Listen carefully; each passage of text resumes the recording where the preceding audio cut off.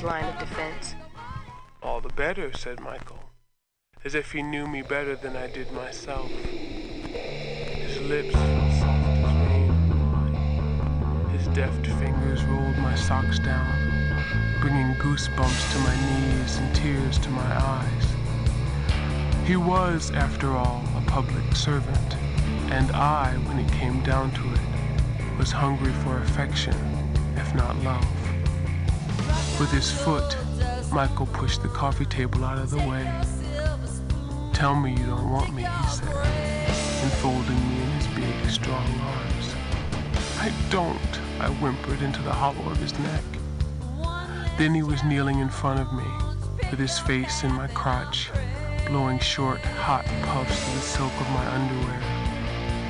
My hands were on his shoulders, half pushing him away.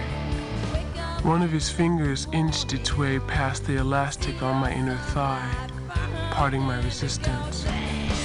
His thumb pressed on the tiny, swollen line. Tears were pouring down my face as I hid my embarrassment. "I hate you," came my muffled cries.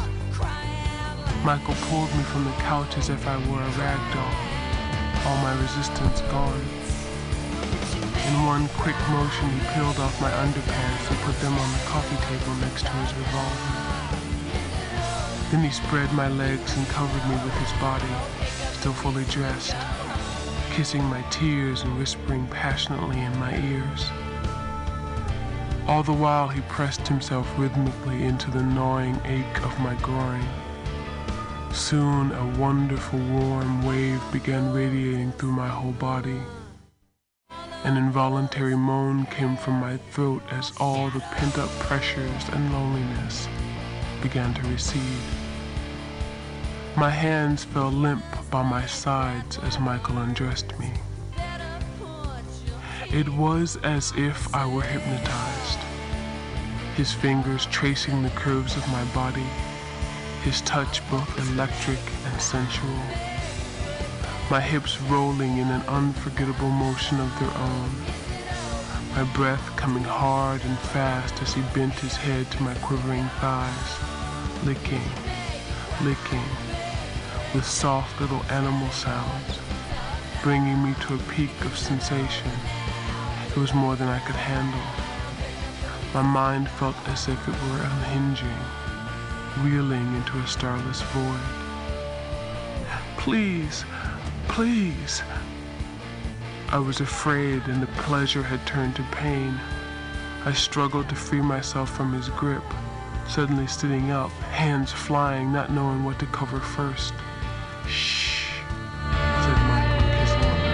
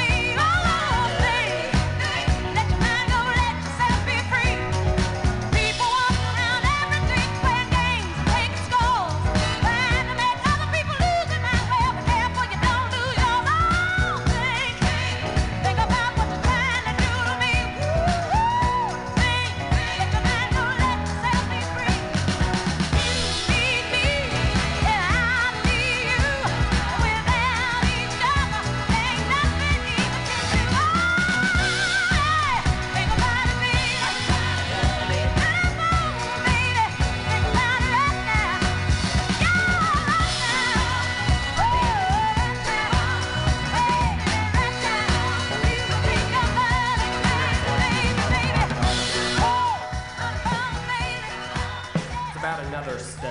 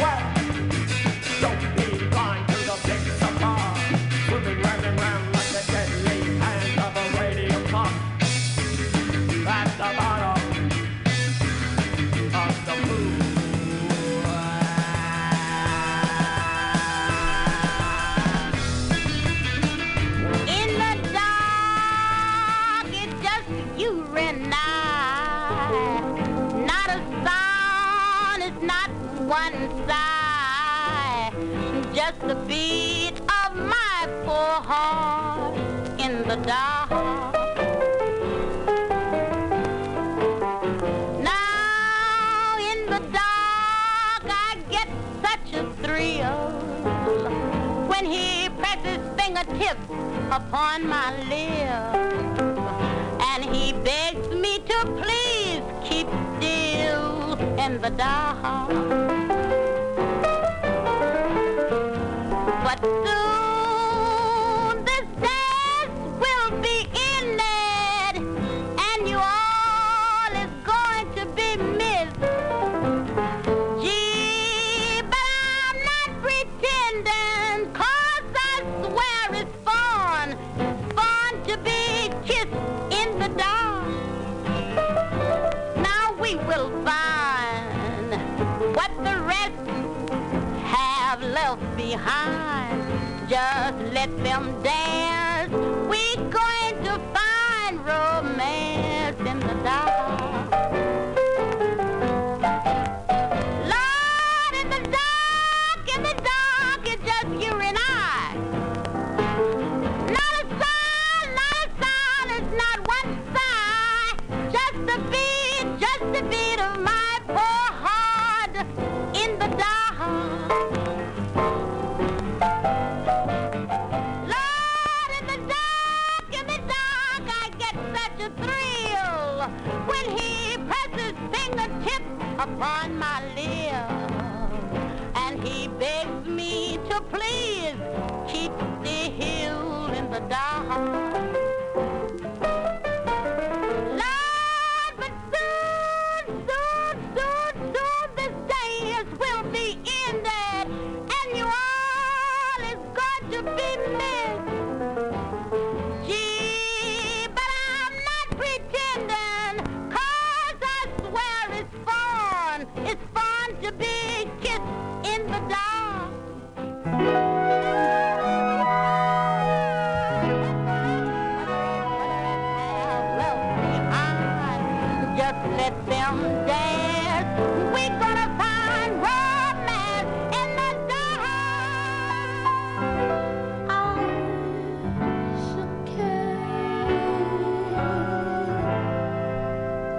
should go around weeping. I should care. I should go without sleeping. Strangely enough, I sleep well, except for a dream or two. But then I count my sheep well. Funny how she can lull you to sleep, and I should care. I should let it upset me. Ooh, I should care. But it just doesn't get me. Maybe I won't find someone as lovely as you. But I should care, and I do.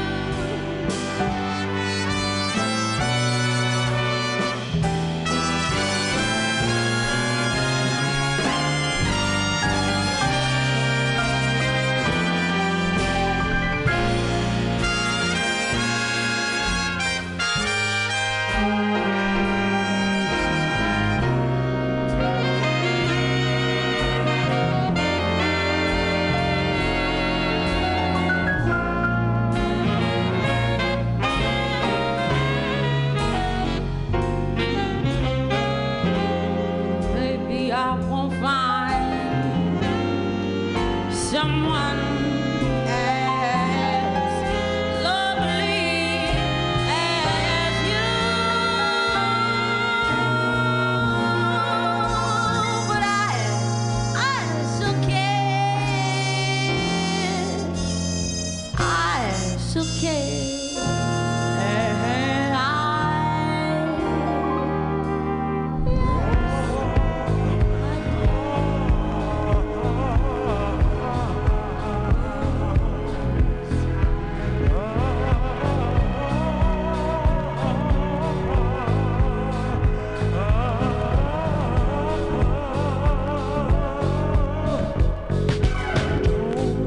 Leave me this way.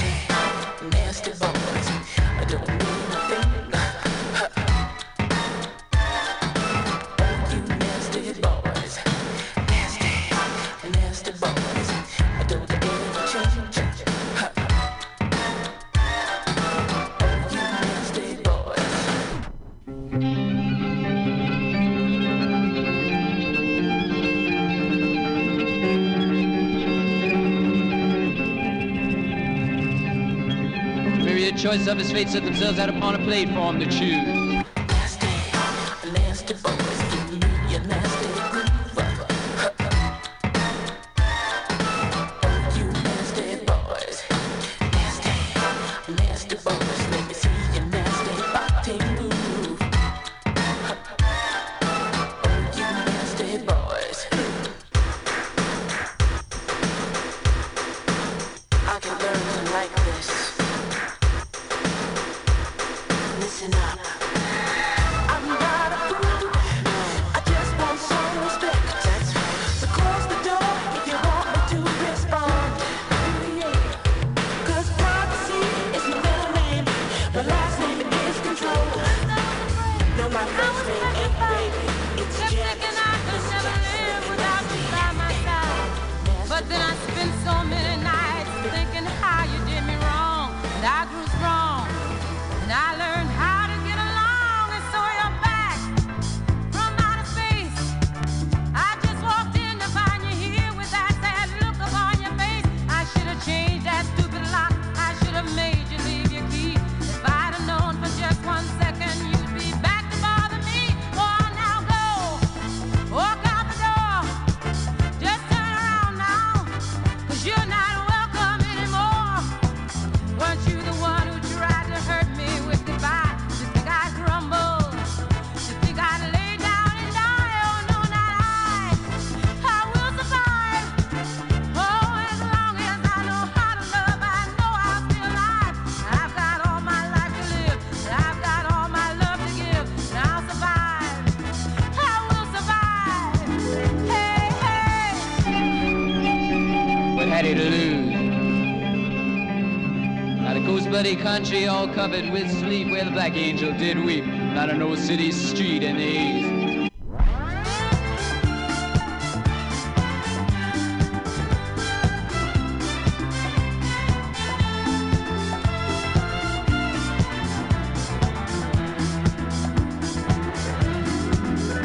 It took all Gone to choose.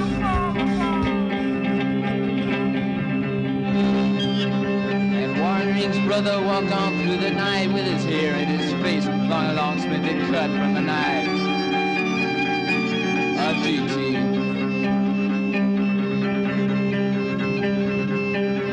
The rally man's patter ran on through the dawn until we said so long to his skull. Shrill yell. Shining brightly red-rimmed and red-lined with the time fused with the choice of the mind on ice skate scraping chunks from the bills.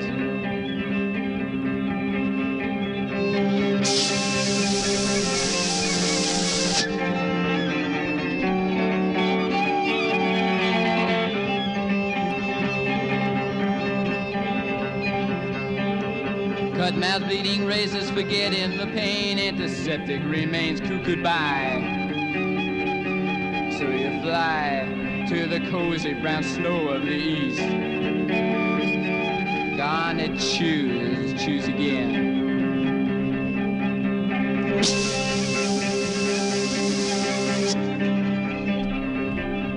Sacrificials remain, make it hard to forget where you come from. The stools of your eyes serve to realize fame. Choose again.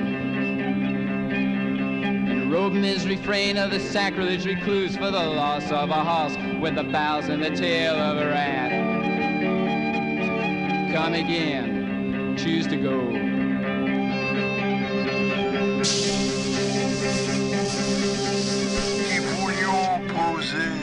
Image ineffaçable, comme un delta divin, notre main sur le sable. Anna Denoi. Dorothy Wordsworth, dying, did not want to read. I am too busy with my own feelings, she said. And all women who have wanted to break out of the prison of consciousness, to sing or shout, are strange monsters who renounce the treasure of their silence for a curious, devouring pleasure. Dickinson, Rossetti, Sappho, they all know it. Something is lost, strained, unforgiven in the poet. She abdicates from life, or like George Sand, suffers from the mortality in an immortal hand, loves too much, spends a whole life to discover she was born a good grandmother, not a good lover. Too powerful for men, Madame de Staël, too sensitive, Madame de Sévigné, who burdened where she meant to give.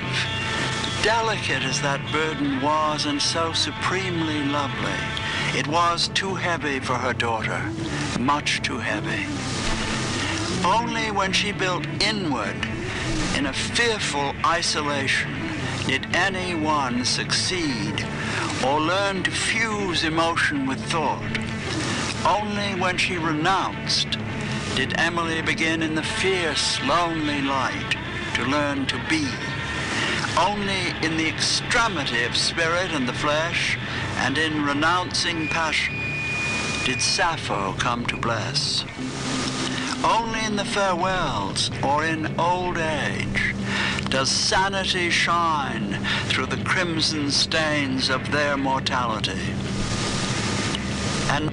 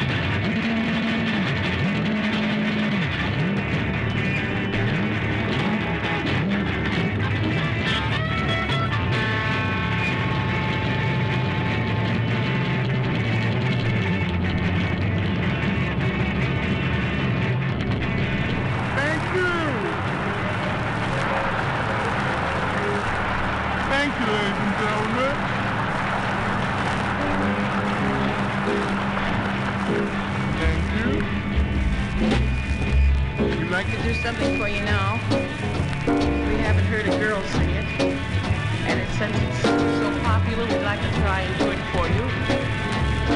I hope we remember all the words. Old Shuck has pearly teeth, dear, and he shows them pearly white. Just a jackknife has McHeath, dear, and he keeps it out of sight. Oh, the shark bites with his teeth, dear. Scarlet billows start to spread.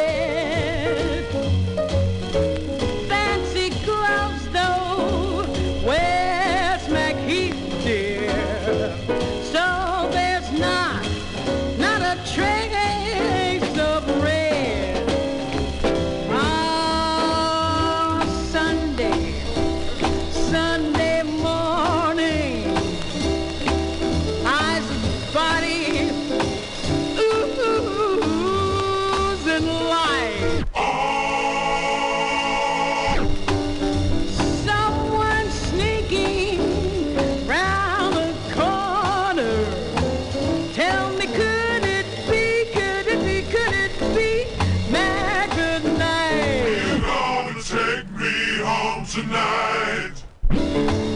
Oh, what's the next chorus to this song now? This is the one now. I don't know, but it was a swinging tune, and it's a hit tune.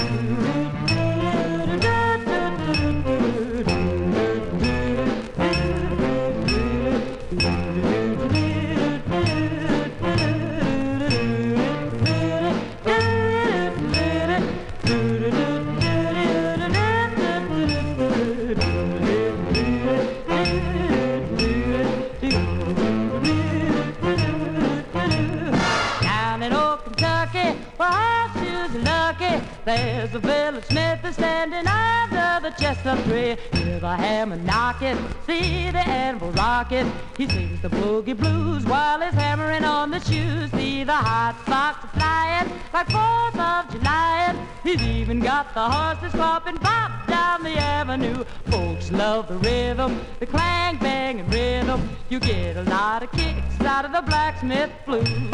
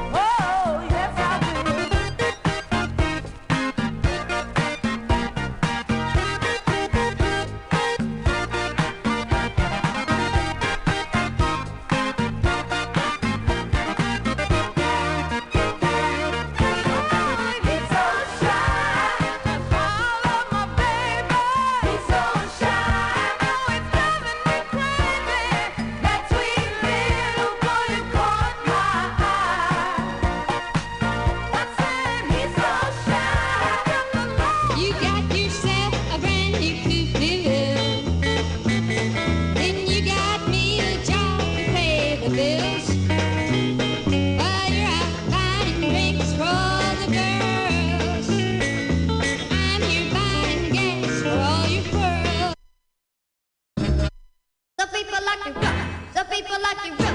But moving in a group is gonna stand from us, gonna save a party. Woo, let's have a party. Well, let's get into the story. Lots of more, let's have a party tonight. Yes, it certainly has been a party here at the Found Round Sound Show. Come to you directly live from the MutinyRadio.fm studios in the rainy, flat Mission. Get ready to watch a movie.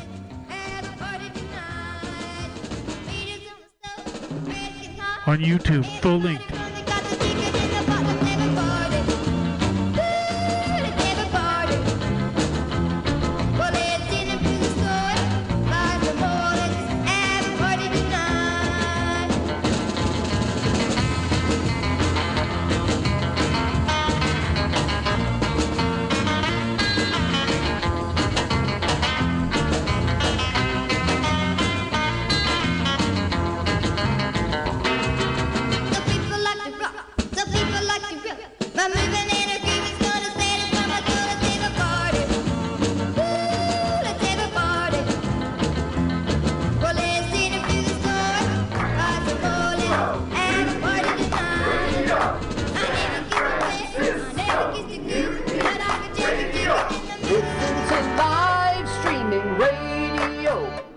Or download a podcast and you can listen on the go. Listen to live streaming radio. Or download a podcast and you can listen on the go. San Francisco Mutiny Radio. San Francisco.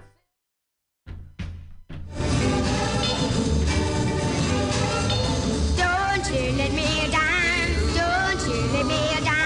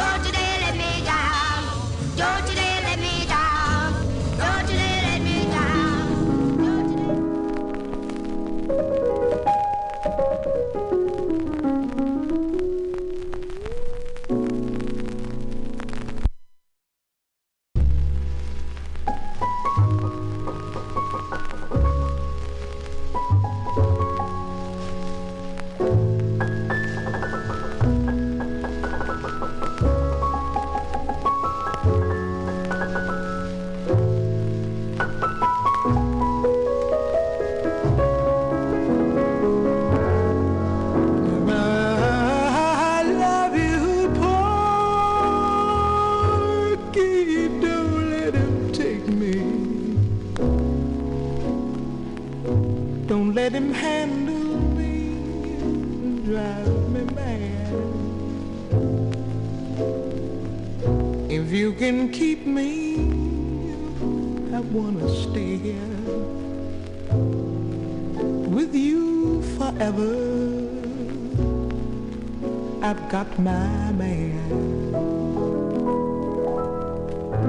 Someday I know he's coming to call me.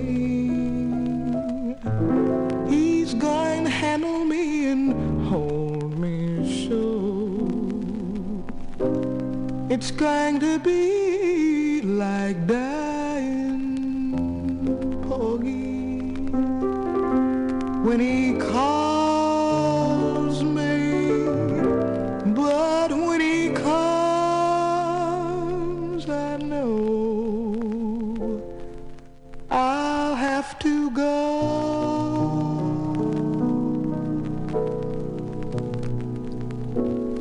I love you, Porgy.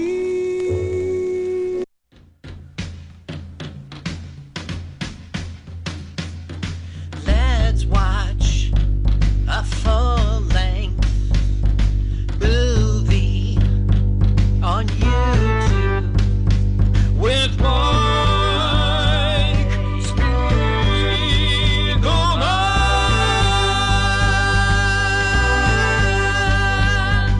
Hi, this is Carl. I'm Mike's friend. I wrote this song. My turn-ons are satin sheets and the way champagne tickles my nose. I love to pee outdoors. Listen, you should follow me on Twitter. It's Jokes to Carl, the French duh, not the duh. Let's watch a full-length movie on YouTube with Mike Spiegelman.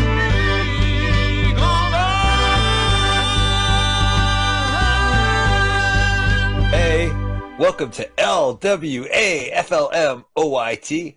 Let's watch a full-length movie on YouTube with Mike, what's up with my hair, Spiegelman, and Carl. Hi, Carl. Hey, girl. What's up with your hair, What's up girl? with my hair? I can't do anything about it. We are streaming right now on MutinyRadio.fm as we do every Sunday, 2 p.m. Pacific Standard Time as part of a full afternoon of Sunday entertainment. We follow Found Round Sound with Scotto, and we're right before Ugly Sundays. Make an afternoon of it.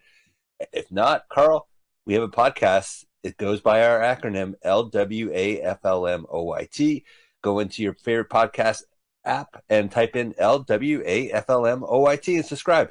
Or just go to YouTube and type in LWAFLMOYT and you can get our video podcasts. You'll see us in person and we sync up the movies that we watch because we are watching a full-length movie on YouTube. Carl, what is the movie today?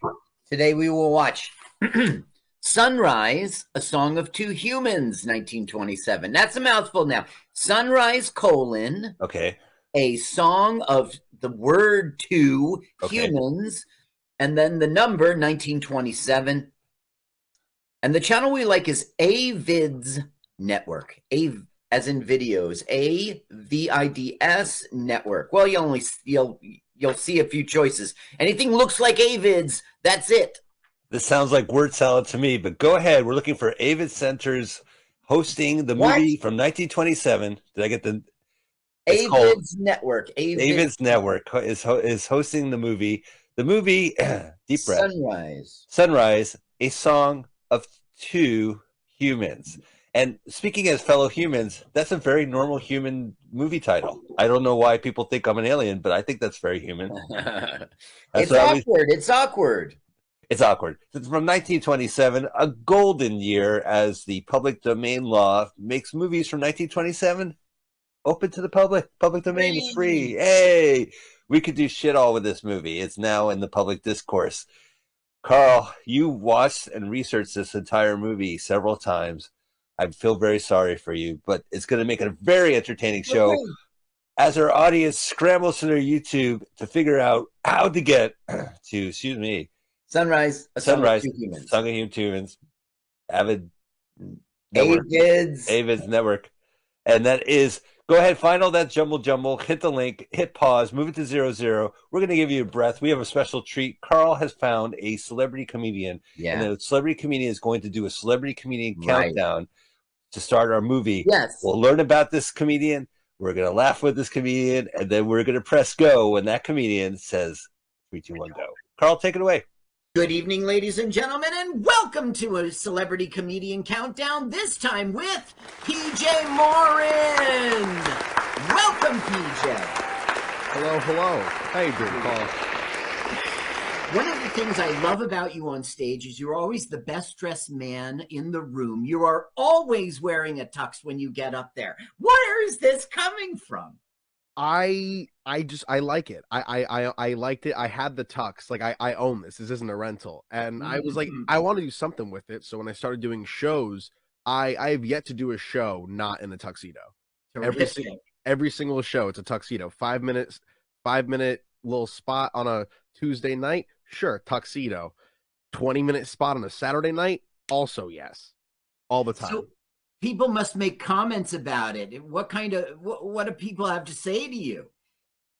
What's it called? It's funny.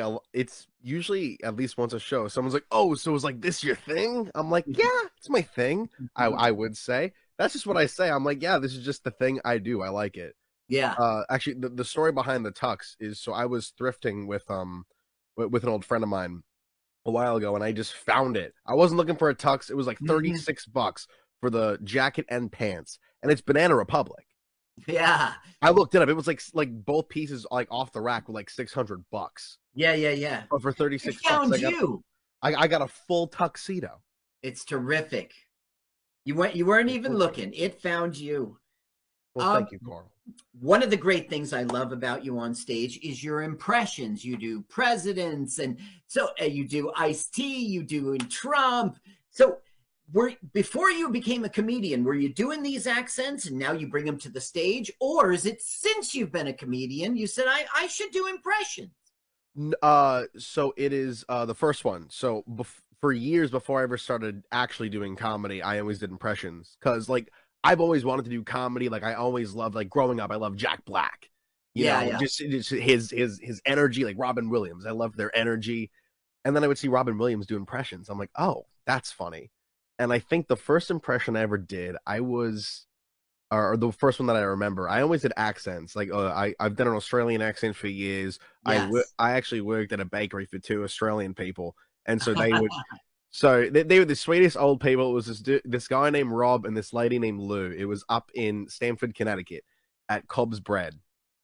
And she was the sweetest. She would correct my Australian. She'd be like, "No, that sounds a little South African, sweetie. Say it like this." So I've even gotten professional tips on my stuff. But the first impression I remember. In your ear. Yeah, no, she helped me with it. It was good beforehand, but now it's like passable. Like I've gone up to people in public with the impression, and they're like, "Oh, like I believe you. This is Australian." But Australian people, they pick it apart. They're because there's like 5 different kinds of like Australian accents. Yeah, that's subtle like that. I'm kind of a combo of all of them, and if you're not Australian, you don't recognize it. You're like, "Oh, that's Australian. That's just the one thing." But if you're Australian, like, no, you sound like you're from fucking Melbourne, dude. You don't sound like a regular Australian. I'm like, oh, my bad, man. I'm yeah. But the first impression I remember doing was, I think I was a sophomore in high school, and I said, you know the EA Sports logo? Yes, I know the logo. EA Sports, it's in the game. And that was the first thing I did, and people were like, whoa, man, that sounds just like it. And so I just kept doing more and more and more and more. I started doing SpongeBob people, and then COVID hit, and I was like, what else am I going to do with my time? So that's where my Trump and my Obama really grew. Was over COVID. Yep. Now, you recently had a string of guest spots at Scotty's. I think it was like 3 in a row. Talk about that experience. What was it like for you up there? They loved you each night. Yeah, no, it was a lot of fun. What's it called? For the first one I did, it was a 5-minute guest spot. I went through some of my cleaner material, and then this past week I did I went a little further. I was like, I'll test the waters with these, and it went over well. Yeah. But one thing that I did learn is I find that, having to be clean, I can do it. And it was nice to be like, oh, wow, I can do a clean set. Okay. Yeah. For 5 minutes. You did 8 minutes the other 2 nights. And Gene was really impressed, and I enjoyed it, So well, thank you. I tried my darndest. Yeah. And you were great doing the announcements when Gene was out. So that was much. Fun. That was the first time I ever did announcements, and the people seemed to like it. They absolutely did. And enough said. PJ, how can people find you out there on social media, on the internet, YouTube, whatever you've got cooking? Instagram and TikTok are both at the PJ Morin. Actually, it's just the way my name is on the screen, the PJ Morin. Gotcha. I believe my Twitter is the same on YouTube. It's just PJ Morin, and the profile picture is a picture of me doing this. I've seen it. Just to help you for reference, if you're looking for the channel, I have like a few sketch comedy videos up there. Like it's like the Eric Andre show if there was no production value to it. Kind of like, I guess, if I had to compare it to something. What else I got? Yeah, that's about it. I have a show coming up this Friday, the 27th. It's called Serially Funny. My buddy Vin, he's producing it. Vin Baker. Vin Baker. He's producing it. I think his Instagram is Vin Baker Comedy. He's producing it. It's all the proceeds are going towards donating food to the homeless, specifically cereal. They've already raised over like 3,000 boxes of cereal. Yeah, that's right. And that figure is as of like 3 weeks ago. So I assume they've gotten more. Yeah. But it's a noble, charitable, fun show to do. I'm hosting. Chip Ambrosio's headlining. You know Chip. Sure.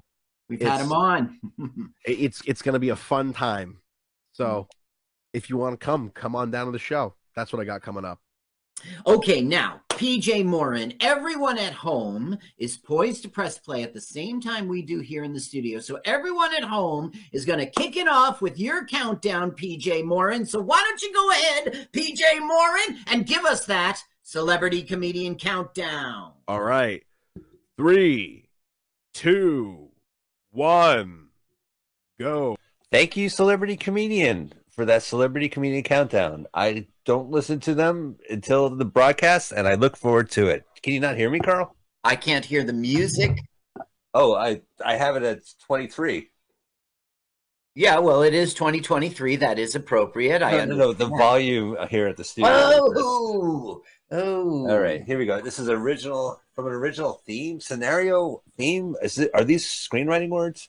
Yeah, it's a short story. And they called it a theme back in the day. You might remember in Christmas Story, the teacher was like, "I want you all to write a theme," and they groan. It means short story. What does scenario by mean? Well, there was a short story called The Excursion to Tilsit. I don't know. The Excursion to Tilsit. And that is the premise behind, 1920 copyright. No way anymore. No, not copyrighted. Yeah, screw you, Foxville. Screw you, copyright. Yeah. Foxville Corporation. Oh, I'm crying at the studio, Foxville Corporation, because now I lost my movie. Everyone's seeing. It's the man. Do people have names? The manicure girl? Now, look, It's important to hear the music. This was an important film for music. You see, this was the first film to have movie tone.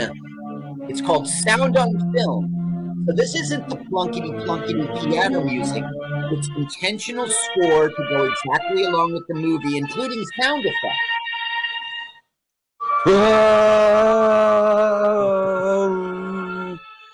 It's a song of The Man of His Wife is no place in every place. You might hear it everywhere. I'm done, Carl. I'm out of here. No. This is worth it. This feels good. You, sir, has offended me. Okay, comma. What's the rest of the sentence? For wherever the sun rises and sets, in the city's turmoil or under the open sea of the farm, life is very much the same. Sometimes bitter, sometimes sweet. Look, hang with it. It will be good. No, I mean, are we done with this? Give it a chance. Don't be done with this film. Oh, look at this. Yeah. Now, that is cool. Turn into real life. Check it out. Wow, that 6-year-old drawing turned into real life. No, this film is a big deal and very famous, and it has many innovations. Believe it or not, that was one of the first times that something like that was ever done. Now, you hear the chit-chit-chit of the train? Yeah, I do. I'm scared. Piano. I'm lowering the volume in the studio just so I can hear you, Carl. But I'm happy to raise it fully. In the studio apartment. Uh-oh. Those trains are going to hit each other. Now, what they did there was they would film, but sexy cover ladies. one side of the film over. and then they would put the film back in, rewind it all the way, and cover the other side. So they would have two images literally on the film. It wasn't like done in post, done in editing. And there was a Siamese twin, not Siamese, identical evil twin, excuse me, with a goatee on the other side, saying, "No, I'm you." Remember those movies? No. What? Where someone would meet their identical evil twin brother, and they would do it by having like a line in the middle of the screen. Yeah. Okay, yes, I do know what you're talking about. Yes. Now, here we have a nice village. Right. Here's Papa Smurf. Now, in real life, this was out in California, and they spent a lot of money. It was Lake Arrowhead, California, and they spent a lot of money to make the set, to make a little fake village. That's cool. So beforehand, they really wouldn't do that. Okay, here we go. Among the vacationists was a woman of the from city. the city. She's a big deal now. Several weeks have passed since now they speed up the placards. Well, what it's saying is she's been there a little too long. Something must be keeping her here because her vacation should have been over about a week ago. Oh, she fell in love? She's preggies. She fell in sex. She fell in sex. Yes, and she's going to try to lure her sex captor to the city. Good idea. Bring Not it with to be you. a farm boy anymore. She's bringing back the towels and the sex boy from the hotel. Damn. Her name in real life is Margaret Livingston, and Livingstone, Margaret Livingstone. That's an oxymoron. Okay, no, I'm sorry. It's Margaret Livingston, sometimes credited as Marguerite Livingstone. Interesting. I don't know. I like how that table is slanted so the old lady can drink her soup in peace. They don't like her. She's like a pushy, bossy lady. With They got those shiner shoes. Yeah. What? Ridiculous. She made over 50 silent films, and I don't know. She was one of the few people who made a successful transition to sound, and she was with a film called Smart Money was a big deal. Edward G. Robinson, James Cagney. She used to dub women's voices, starlets' voices. She had a good career. Let me ask you a question about this film. I had seen it years ago. The music is synced up with the movie, but there's no talking in this film? Right. There is no talking because they couldn't really pull that off. However, a month later, the jazz singer would pull it off. Which is also in the public domain, a 1927 movie. Yeah, I just wish it was on YouTube. That would be great. Yeah. Although, I don't know, my Jewish side hates that movie. Okay. Your Jewish side, tell me. Yeah. I don't know anything except blackface.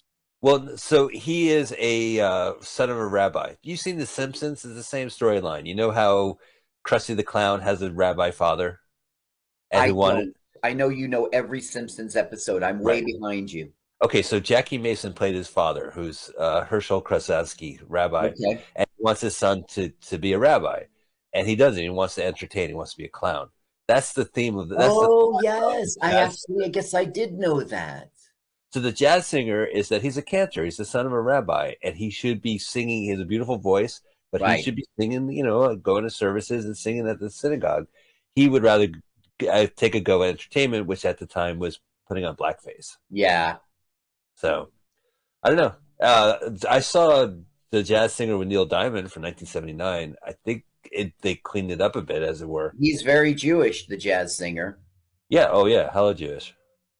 Okay, now the woman from the city gets all dressed up and starts taking an innocent stroll until she comes to outside one of these nice cottages and she starts whistling, and that whistle is a signal to the sex guy inside. He's hearing it. He hears the whistle. He hears the whistle. Now, wife has prepared nice dinner. It's time to sit down with nice family. He has wife? He has wife and now mistress? Well, yes, he now has a mistress. Oh, now look. She sees the shadow, and he goes, over there. And she goes, okay. Yeah. Look at her butt shake as she whoop, whoop, whoop. I am looking, Carl. Thanks for pointing that out. I am going to get some. She is really well dressed for Yeah. the style of the 20s, and For he's a little four fat. people in that farm, and one of them had to shine her shoes. It was part of her like staying there. Like they feed her. It wasn't out of the ordinary back then. Like to do little chores for your guests. Okay, that's a very weird chore. Why? He says, shine my. You can leave your shoes outside the door. That's what they do at the Marriott. Now look, she comes out. Gee whiz, lost my husband. Gee whiz. Gee whiz. I made him soup. Got bread here. He's banging that city girl. Oh, we'd never say banging in 1927. They are schnugging, knowing each other. They are Dagwood and blonding each other. What do you think of her hair? Much better hair day than mine. No, this woman, her name's Janet Gaynor, and she was famous, and she was wearing a wig to try to make her look less sexy because she has this great black flowing hair. And it was a kind of, I wouldn't say controversy, but people didn't like it. They wanted to see Jane. Yeah, they wanted to see this thing. I paid good money to watch State of the Art. So where's the pretty woman? Okay, now here is a memory of when things were good. Now look, the baby, you'll find out, is pretty much looks the same age. So to me, I thought to myself, yeah, they looked like they were happy like yesterday. Yeah, last Wednesday. Come on, oxen! They used to be like children, carefree, always happy and laughing. Yeah, you just told me that, old lady. Now he ruins himself for that woman from the city. Moneylender stripped the farm. Uh-oh. Yeah, things are going downhill over in Nice Village Land. Nice Village Land? You got these city women coming up, taking their husbands? Look, he's selling the oxen for dirt cheap. Yeah, okay. I'll give you a nickel. Listen, Ollie, I'll give it to you free. Really? Yes, Ollie. Oxen free. You just said that. You just said that. Oh, no, and the wife sits alone. Yeah. Yeah, she keeps repeating herself. Yeah. Now, this director, his name was F.W. Murnau. Yes. He was from Germany. He was an expressionist. He hated the title cards. So I guess they must have shot this in sequence. I'm not really sure. But by the end of the film, there's like no title cards anymore. Maybe he edited it that way. He's like, fuck this shit. What's to hate, though? Here's Baby again. And this baby in real life was a guy named Jerry Craycroft, who we know hardly anything about. He's 8 months old here. Wow. They found his Social Security death index. He died. He was born in 26, which makes sense. Right. Makes sense. And he died in February 27 of 2000. So that baby came and went. For a while. Yeah. Yeah. Okay, now we're going out to the sexiest location for a sex tryst, the middle of a swamp. Doing it foggy style. Mm-hmm. Foggy style. Now, this passed the National Board of Review, which means we're not going to get sex. We're going to get kisses and hugs. I never understood the whole pre-code Hayes office, but at a certain point, movies became less sexy. Yeah, you see, the 20s was an era of, you know how it goes like liberal, conservative, liberal, it always flips. Yeah. In the 20s, they were very loose about sex. Drugs was everywhere, pot, cocaine, heroin. And, you would have multiple sexual partners, these flapper girls. That all changed as we headed into the 40s and 50s and turned back into conservatives. This was a time of ruffian sexian. I have a question for you, Carl. I know that in 1927, the first Academy Award went to a movie called Wings. Exactly, yeah. Which we was talked about it last show. Yeah, which is in the public domain now. It's a World War I movie. Does World War I play a factor in this film? No, it does not. Now, our hero was in World War I and World War II. He was a big deal in the military. He was even recommended for admiral like some obnoxious amount of times. Yeah. Okay, now, look, here we have the cheating. Yes. So we see wife and fidelity with baby, and then we see infidelity with mistress. Tell me, are you all mine? And he's like, well, I'm fucking married. Do you mean like literally a mine or like the word? Well, oh, never mind. I'm overthinking. I wonder, you know how we see these kisses in the 20s films? I wonder off screen in real life, are they really doing that stupid kissing too? You know what I mean? Like they violently jerk forward and push against each other's faces. She's kissed his Adam's apple like twice. Weird. And my wife. She goes, listen to what she says now. This is the woman from the city, and this is very film noir. Oh, you got to kill your wife and collect the money? Couldn't she get drowned? Drowned. Now, he doesn't like that. He does not like... Oh, look. Ooh, look at that.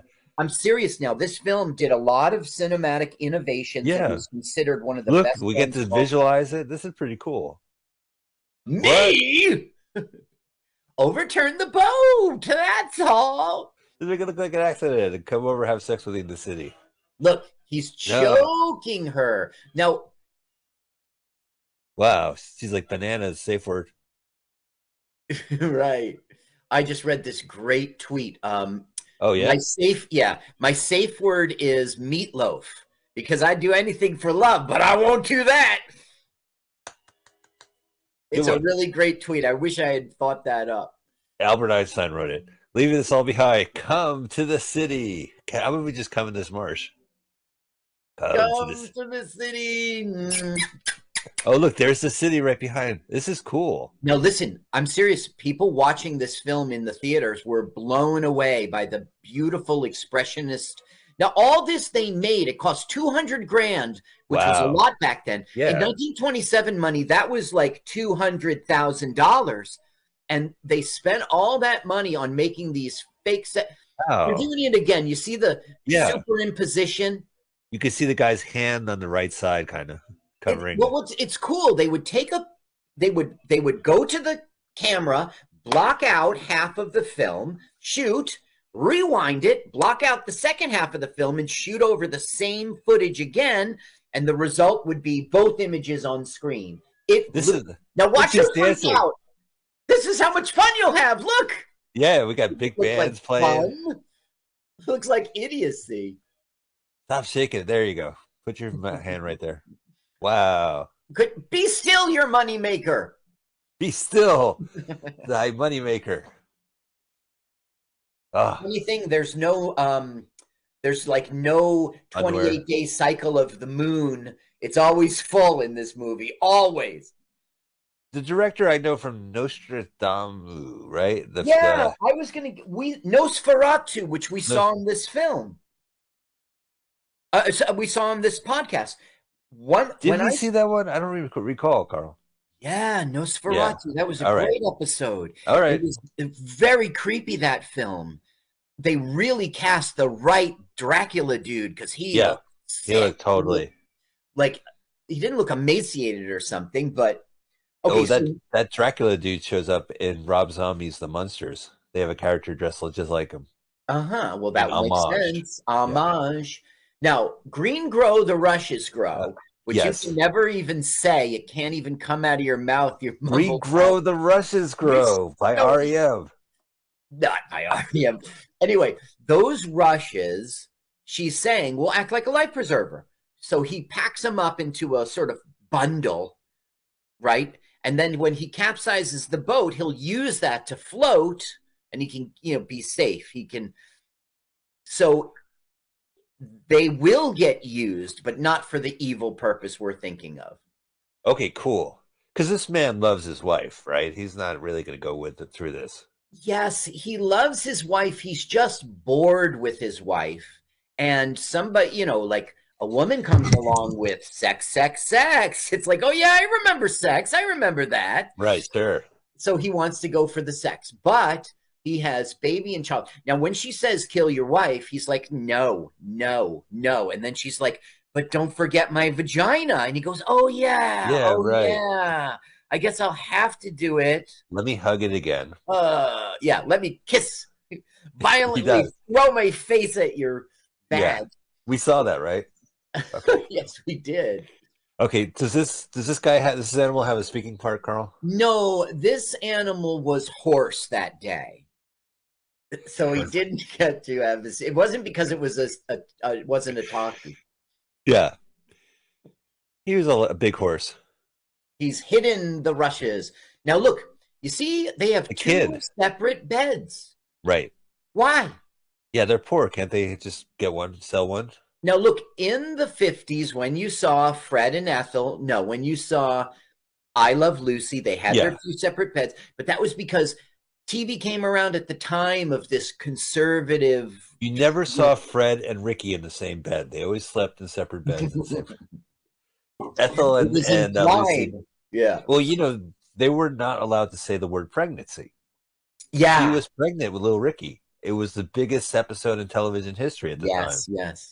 And cover a TV guide, but they weren't allowed to say the word pregnancy.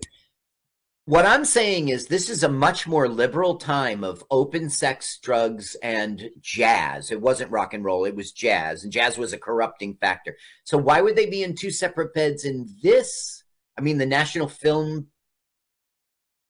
I mean, she's sexing the lady in the swamp. He can't kiss his wife. I don't know. Right, that's true. Like if he misses the passion, he could. So he's sitting there and he's thinking, am I really going to do this? And he's going over the scenario. We'll be in the boat. I will choke her and make her drown. Am I really going to do this? I always mix this movie up with another movie called Sunrise from, I think Dev Patel's in it. It's Danny Boyle, the director Danny Boyle, right? Trainspotting. He made a science fiction movie about astronauts flying to the sun, and it's a 3-hour movie. Oh, wait. I think that's a song of two meltings. No, wait. Yes, it's the song of two. It's a ship of two melt. Okay. Right, but this movie has a full title, and the other movie is just Sunrise. Now look. Oh, creepy. He knows he went out with her wig and everything. She knows he went out and had a little swamp sex. Yeah. But she still loves him. Swamp Thing. She's got that swamp thing in his hand. So this director this is his first his film debut. Now, even though this film was highly, highly praised, it didn't do well at the box office. So for this next couple films, they sort of reined him in creatively. Like, make something that's going to sell. But he did Nosferatu in 1922. He did The Last Laugh in 24, which I don't know. I heard that's a good movie, girl. Right. That's why they're highlighting it. He's heavily influenced by Schopenhauer, Nietzsche, Shakespeare, and Ibsen plays. Whatever. He was a very good doctor, a friend of director Max Reinhardt. Now, he died from injuries he sustained during an automobile accident, and the same thing is true for Janet Gaynor. She had a car accident, and it led to her death, too. That's too bad. Yeah. But not our hero. He was tickled to death. I got to give a thumbs up to Avid's network for a great print. I saw this movie years ago, and I could barely see it. Yeah. There was a fire. There was a famous fire in 1937 called the Fox Vault Fire. It was in Little Ferry, New Jersey. Really? They would get before California, Jersey was the place to make films. Was the place, yeah. It was a sort of leftover from that time, which was only about 10 years earlier. But the thing is, the film would decay, and gas would come out of the decaying films, and there were high temperatures and inadequate ventilation, and there was spontaneous combustion. This film went up in flames with so many treasures. 20th Century Fox, yeah. Sunburnt. Well, I guess like Menlo Park was a big film shot. That was when films were just born. Yeah. Well, because it's Edison, I saw Abbott and Costello meets the Keystone Cops. They get tricked into buying a studio in New Jersey, which is worthless. Yeah. That's funny. And they wind up going to New York. This is during the early part of the century, so it's a period piece. They go to Hollywood and they meet Mac Bennett and the Keystone Cops. And I think that was a jump the shark kind of one. Now look It at was this. like it was the third to last movie they did. So at that point, Now he's like, would you please come on a sort of date with me? We'll go out on the boat. And she's all happy, like maybe I'm getting my husband back. oh But right, it's for would you terrible like to reasons. join me on the sex boat? Love boats. There he is, his first acting career, little Jerry Craycroft. It's gonna sue. We're going for a trip across the water. I may not be back There was for an quite a article while. in a paper called the Decanter Review, dated December 26, 1926, that reported 8-month-old Jerry Craycroft is making a name for himself in the movies. He will be seen in Fox picture Sunrise with Janet Gaynor and George O'Brien. So, George O'Brien is the military hero. right. He is, I don't know that he was officially a hero, but he was a big deal in the military, that's for sure. Wow. Okay, so in 1917, O'Brien enlisted in the U.S. Navy to fight World War I, serving as a submarine chaser. He volunteered to act as a stretcher bearer for wounded Marines. He was decorated for bravery. Yeah, he's a brave guy. After the war, he became a light heavyweight boxing champion of the Pacific Fleet because he was still in the Army. Okay, then he was in movies. He went in 1920. He went to Hollywood, but he wanted to be a cameraman. And he got jobs doing camera work for, I don't know, Tom Mix and Buck Jones. We're supposed to know those names. I know Tom Mix. Oh, do you? Yeah, it's a fictitious Western hero. Had a serial. Oh. Bruce Willis played him as a real life character in the Blake Edwards movie Sunset with Dave Gardner. Interesting. I don't want to get in the mix with him. Wasn't there like no, I'm thinking of Tom Swifties. During this time, there was a word pun where Tom Swifty would say something and then he would say it in a certain way, like an adjective that would be a play on it. So he will say, I have regrets. Tom Swifty said, regrettedly. You know, that type of thing. I get you. Yeah. Give me that knife, said sharply. Yeah. Oh. Now, getting on the boat, but for some reason, the dog, who's a German Shepherd, thank you, director, the dog knows something's up. I don't know how the dog would know. And he's like saying to the wife, you're not safe. Don't go out there on the boat. What's that German lassie? Rough. German Timmy fell down a well? Rough. Okay, his name is Timmy. I'm sorry, but he is German. So World War II came around, and George O'Brien, he was a big famous star, but he was like, "Fuck that, my country needs me." Country needs me. Yeah, he was decorated several times in the Pacific. He left with the rank of commander. Now, years later, he joined the U.S. Navy Reserve, retired with the rank of captain in 1962. 4 times been recommended for the rank of admiral. Pretty admirable. He said admirably. Well, get swift. You said that very swiftly. Oh, I'm talking about myself, Tom Swifty said swiftly. One thing interesting, his last leading role was 1951 movie called Gold Raiders. It was with the Three Stooges. God bless. He did action sequences, and the Three Stooges, of course, did. Okay, so the dog hops in, like, please don't get killed on a boat. He was leased to the tree. He had a doghouse he was leased to, and he's like, ruh-roh. Removed the leash, got into the water. But the man, George O'Brien, will have none of it. I'm killing this woman, and I can't have a dog getting in my way. Is he going to kill the dog? Wait, hang on. Don't answer it. I'm going online.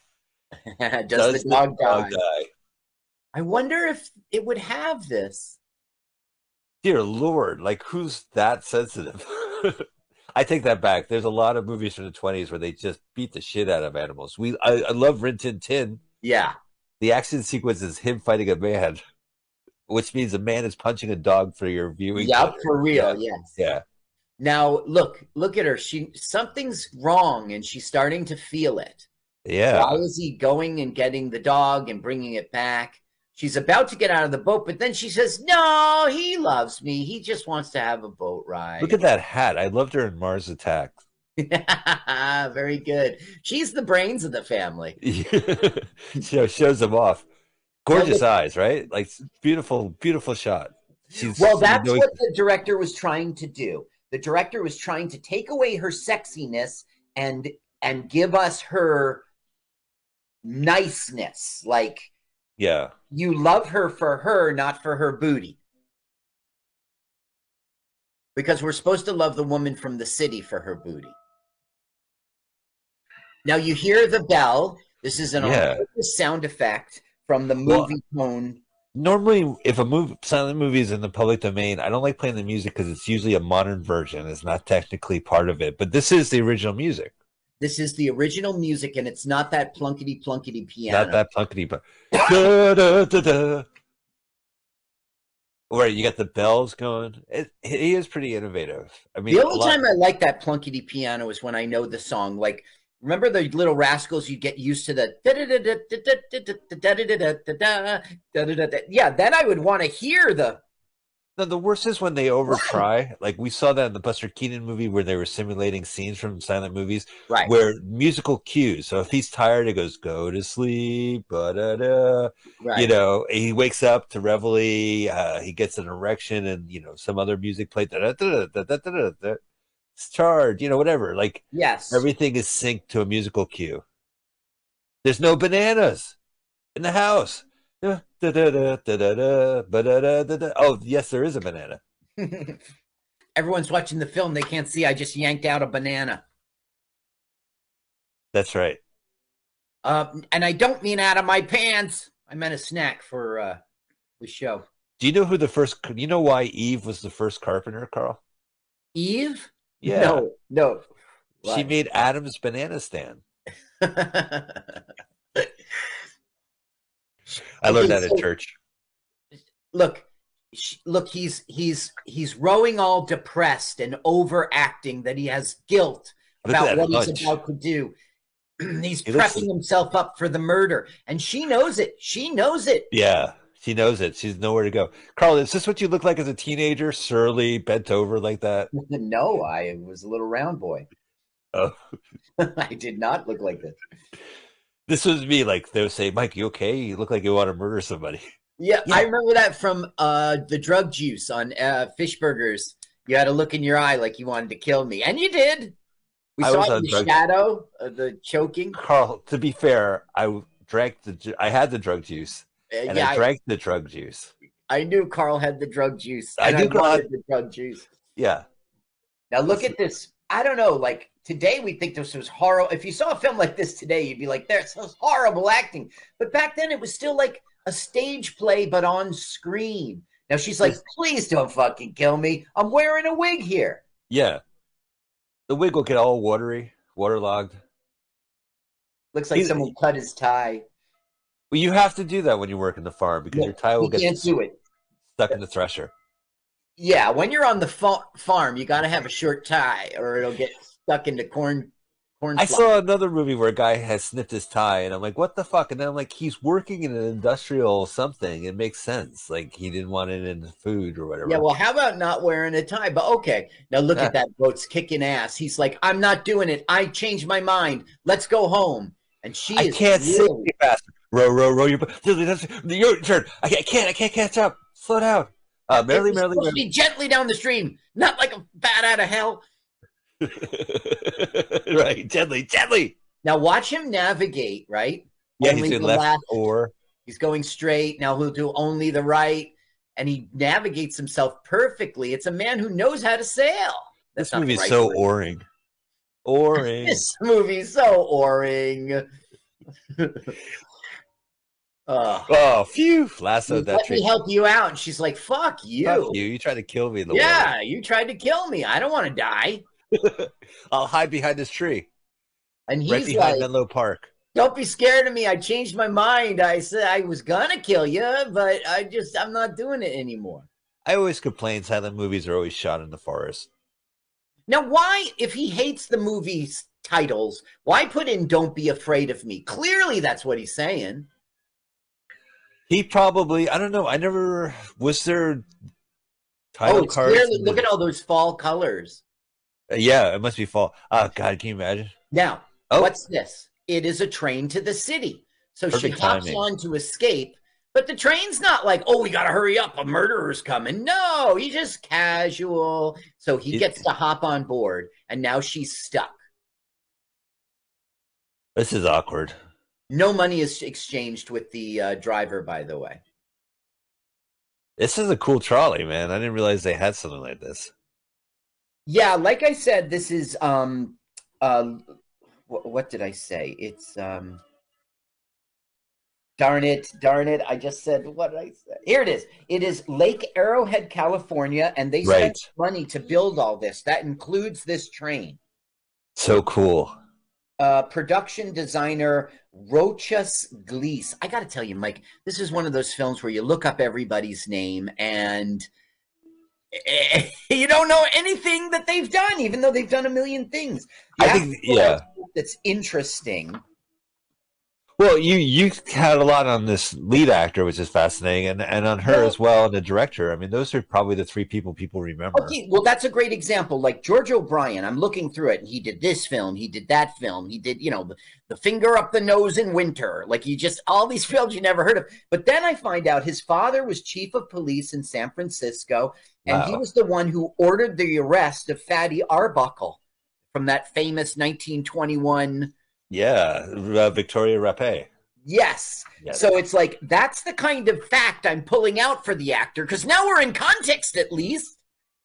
Yeah, I mean, sometimes that kind of trivia is what kind of lingers. You're not going to say, oh my God, that's the guy with finger up my nose during the winter.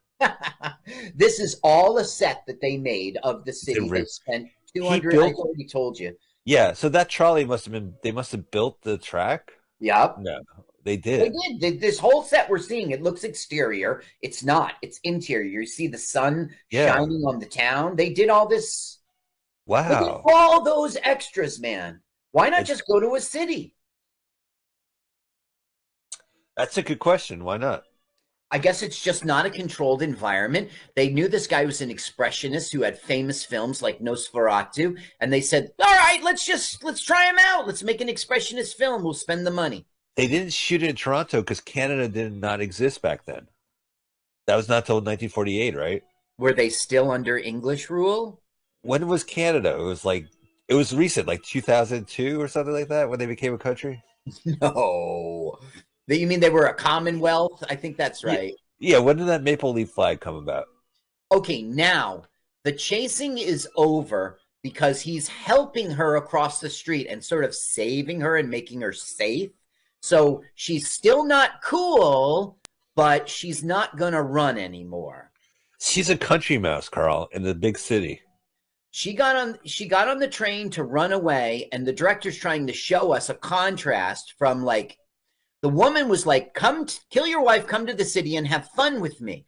So now we're seeing, yeah, you can have fun in the city, and you can even have fun with your wife. With your wife. You don't have to kill her. Right, you don't have to kill her. Controversial at the time.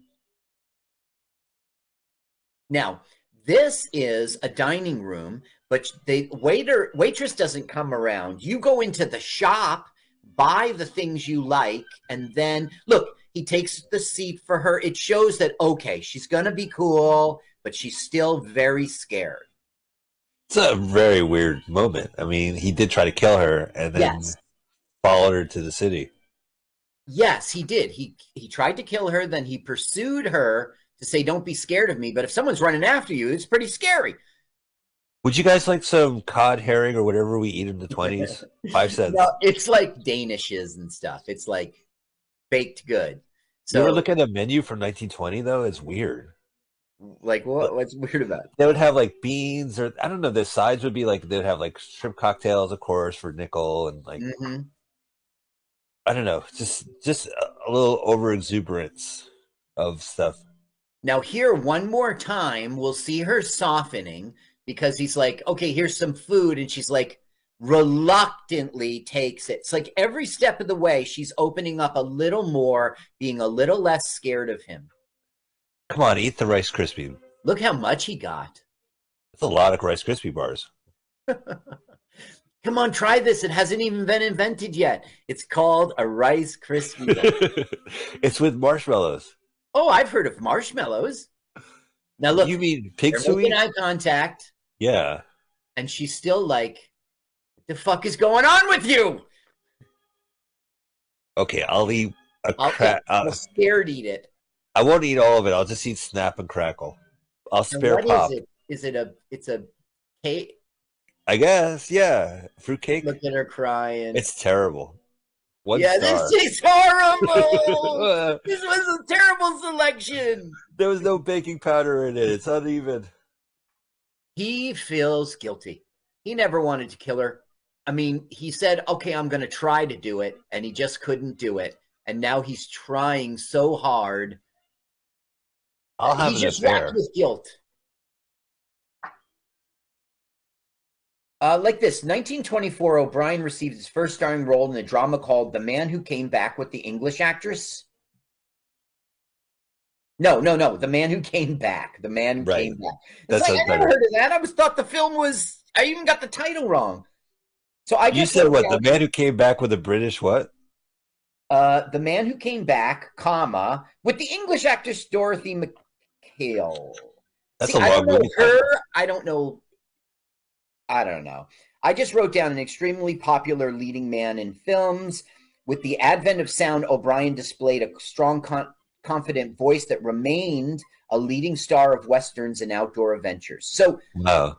the people in the actors and actresses in this film did go into sound, but most of them did not. He's like, here's some flowers because I love you. And she's like, I'm trying to let you love me, but you tried to kill me. And he's like, here's my purse, and you could have a penny. Oh my God. Crying in front of the flower lady? Yeah. Yeah. But we're getting closer. We're getting closer. He's buying her flowers. She's loosening. Maybe They he's got to a remorseful flop what house. he did. Look, it's 2 nickels a night. Let's do it. But it's a single bed. No, I We're don't just- think it's a flop house. I think it's a. No, they're not at the church yet. They're going to see a wedding happening across the street, and they're going to go in there. And that's when it'll happen. He will completely soften, and she'll say to herself, all right, I guess he's not going to try to kill me. Ooh, look at that horse and carriage. That looks like fun. Spent Hanging all out that with the money ladies. on it. Do you think they'll show their breasts like they do in Surf 2? Remember they're No. driving in the car in the convertible in front of them? No. The girls, yeah.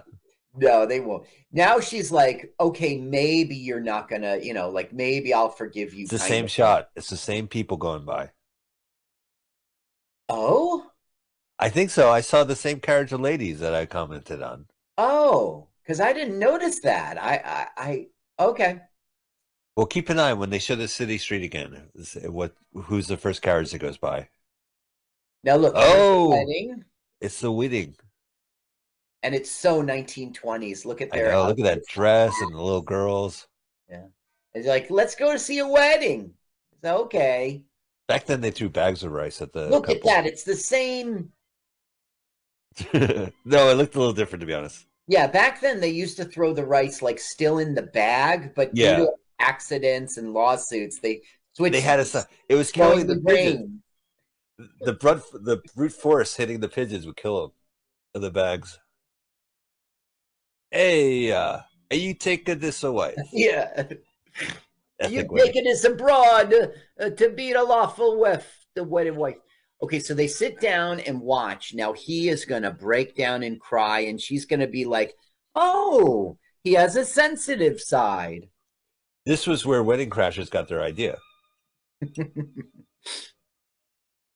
Guys, remember Sunrise? Oh, a song of two humans? Yeah, but we don't go to the boring service. We go to the party. The party. Oh. Great idea. Like we're crashing it? Exactly. Let's get John McClane involved. God has given you in the holy bounds of matrimony a trust. She is young and experienced. Guide her and love her. It's Grand Moff Tarkin from Star Okay. Wars. I didn't realize this is what he did beforehand or afterwards. This is after the Star Wars. there was this open micer, and he's like, "We got Star Wars fans in here," and they were like, "Yeah," and he goes, "What's your favorite Star Wars character?" And I go, "Well, I like that Spock." I got a bigger laugh than. Yeah. Wilt thou love her? Fuck yeah. Oh yeah. At least twice a day. So there you can see she's like, okay, All right. I'll let you smell. Yeah, you can be my husband again, or I don't know. She loosens up. Now this guy directed 21 films, but only 12 remain. 8 of them are completely lost. One of them they only have one reel of it. So his legacy is it's cut in half. He's only got 12 films. Right. Was it because of like the way it was stored and disappeared, or was he one of those film directors that just was too outrageous? No, it's just because of, this was the 20s. That's right. It just got old. Stuff got old. And they didn't know to preserve it. They didn't know things were going to go, Now, this enormous, like, stylized set cost so much money to build that they reused it in a bunch of Fox films. Now, you see how the bells are going with the the sound. Right. Look, she's kissing him now, saying, "Come on, come out of your funk. Let's be friends." Oh, they're actually kissing. Yeah. So bells now make me horny. They are rekindling their love, essentially. Oh, are they walking out? Yeah, like they're going to throw the rice. Hey, Killjoys, not your wedding. Always has to be about you at these weddings. They're not throwing any bags of rice at this couple. Yeah, Fuck. it's like the wedding in which like one sexy girl is dancing out, and the bride is like, "I want to be queen for a day. Don't be showing off." Wow, look at this special effect. Right, that's a blue green screen. It is. What they did was exactly what right? You see how it went in front? Yeah. They're making it seem like they're so in love they don't even care about the traffic. Look at that. It's all because it's a projection screen in front of them, so they switched it. They're walking on a conveyor belt. I love it. I absolutely love it. This film, critics loved it. It didn't do well. They really tried to make this film its release a big day. On opening night, they had the world premiere. There were 2 shorts. One was the Vatican choir singing, and the other was an interview with Mussolini.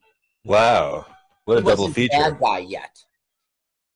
And it was all trying to show the new sound system, this movie tone. So look, we could hear them. We could hear them argue. Hey, yeah,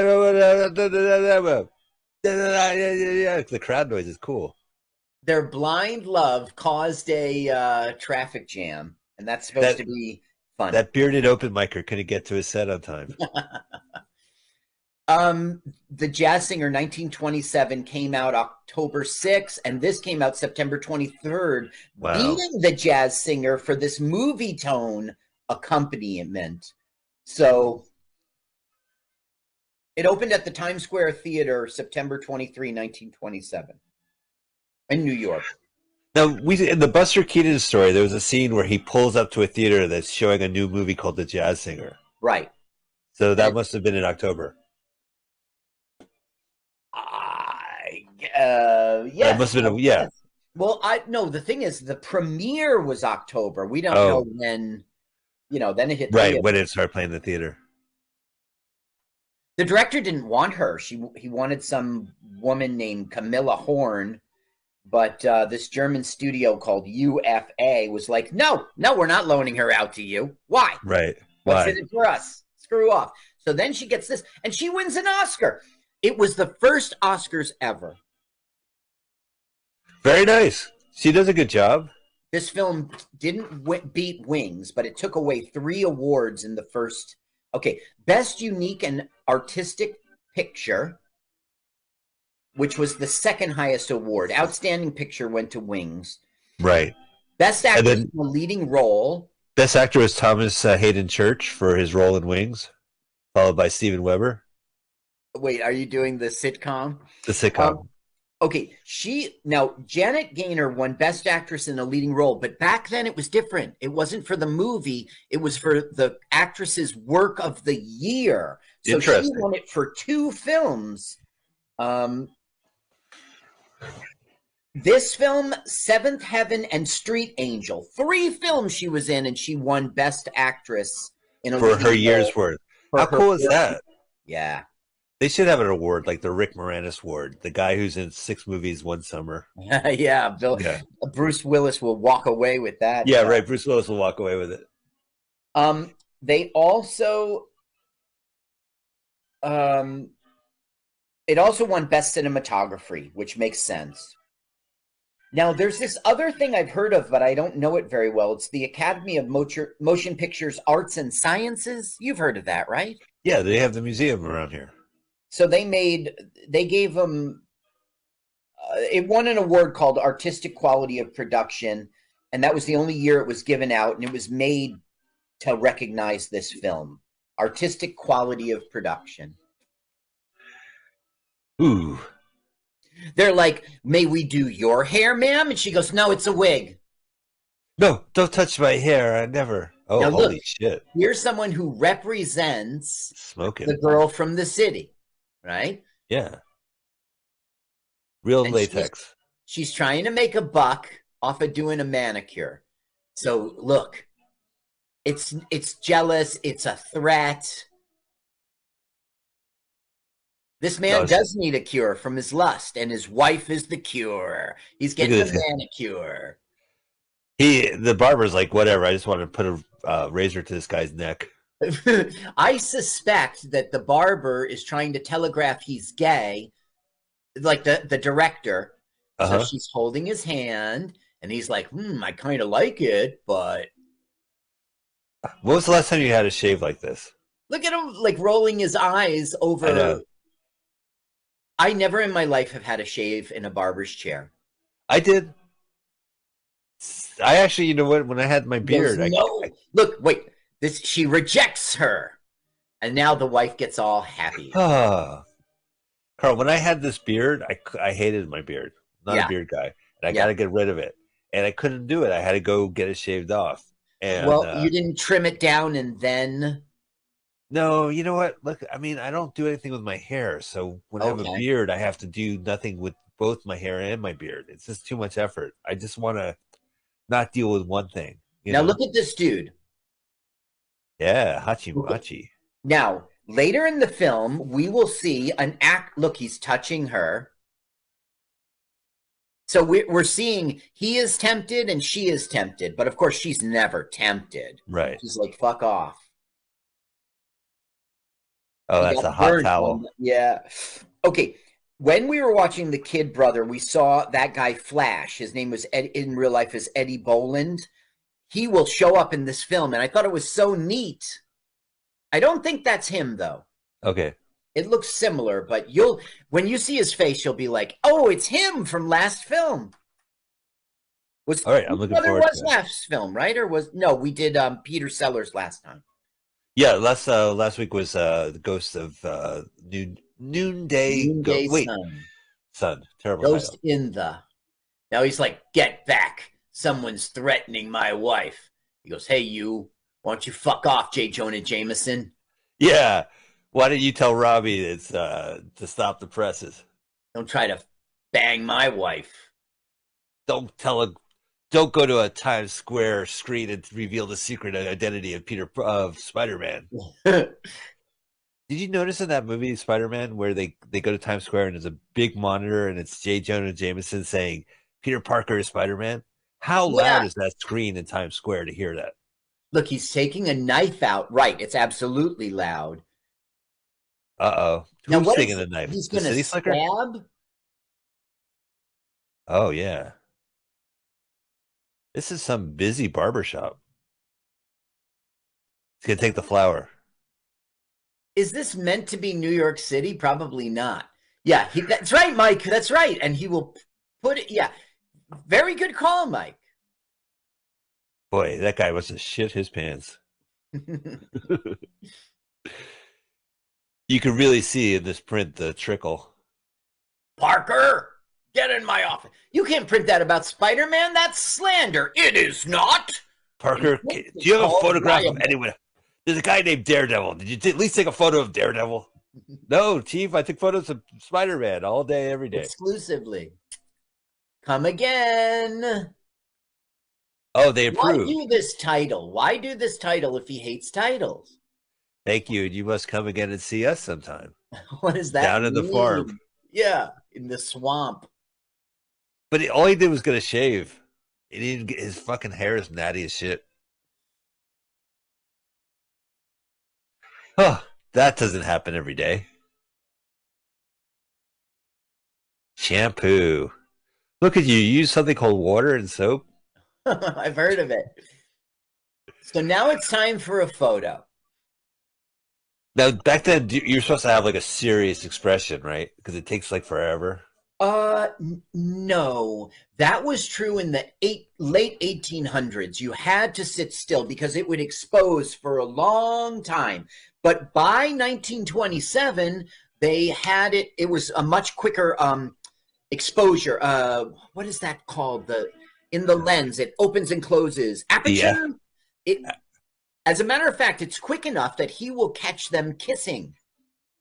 Oh, cute. Now, this is another actor who I have all this information about, and who gives a fuck. Well, he was terrific in Finger in Your Nose during the winter. Yeah, he was in, right. Well, that's a famous film we know, Nose and Finger and Nose in Winter. But the rest of them, like he was in Pork in the Butt in Spring, and he was in. Okay, now try to be serious, and so they're having fun. They're a loving, happy couple now. He definitely gives off Nicolas Cage vibes. I could see that. Now look, kiss, because he's hiding, and look, he sees. Camera obscurus. Oh, the Hayes office will get me for this photo. Yep, he's putting in a new print. Yeah, you can't hear it. And fucking Edison, dirty old man. He go, what? You took a photo? Oh, we weren't ready. We were just kissing. Is my wig straight? Is my suit dirty enough? Boy, his teeth are horrific. He also plays saxophone, Carl. Yes, it hangs on the wall for every moment he wants to. Hey, that's a side hustle. I play banjo and wall saxophone. Wall saxophone. So now what she's doing is she's sort of being inappropriate. She's like sitting on his couch and having his grapes. She didn't have permission for that. Right. So he's like, no.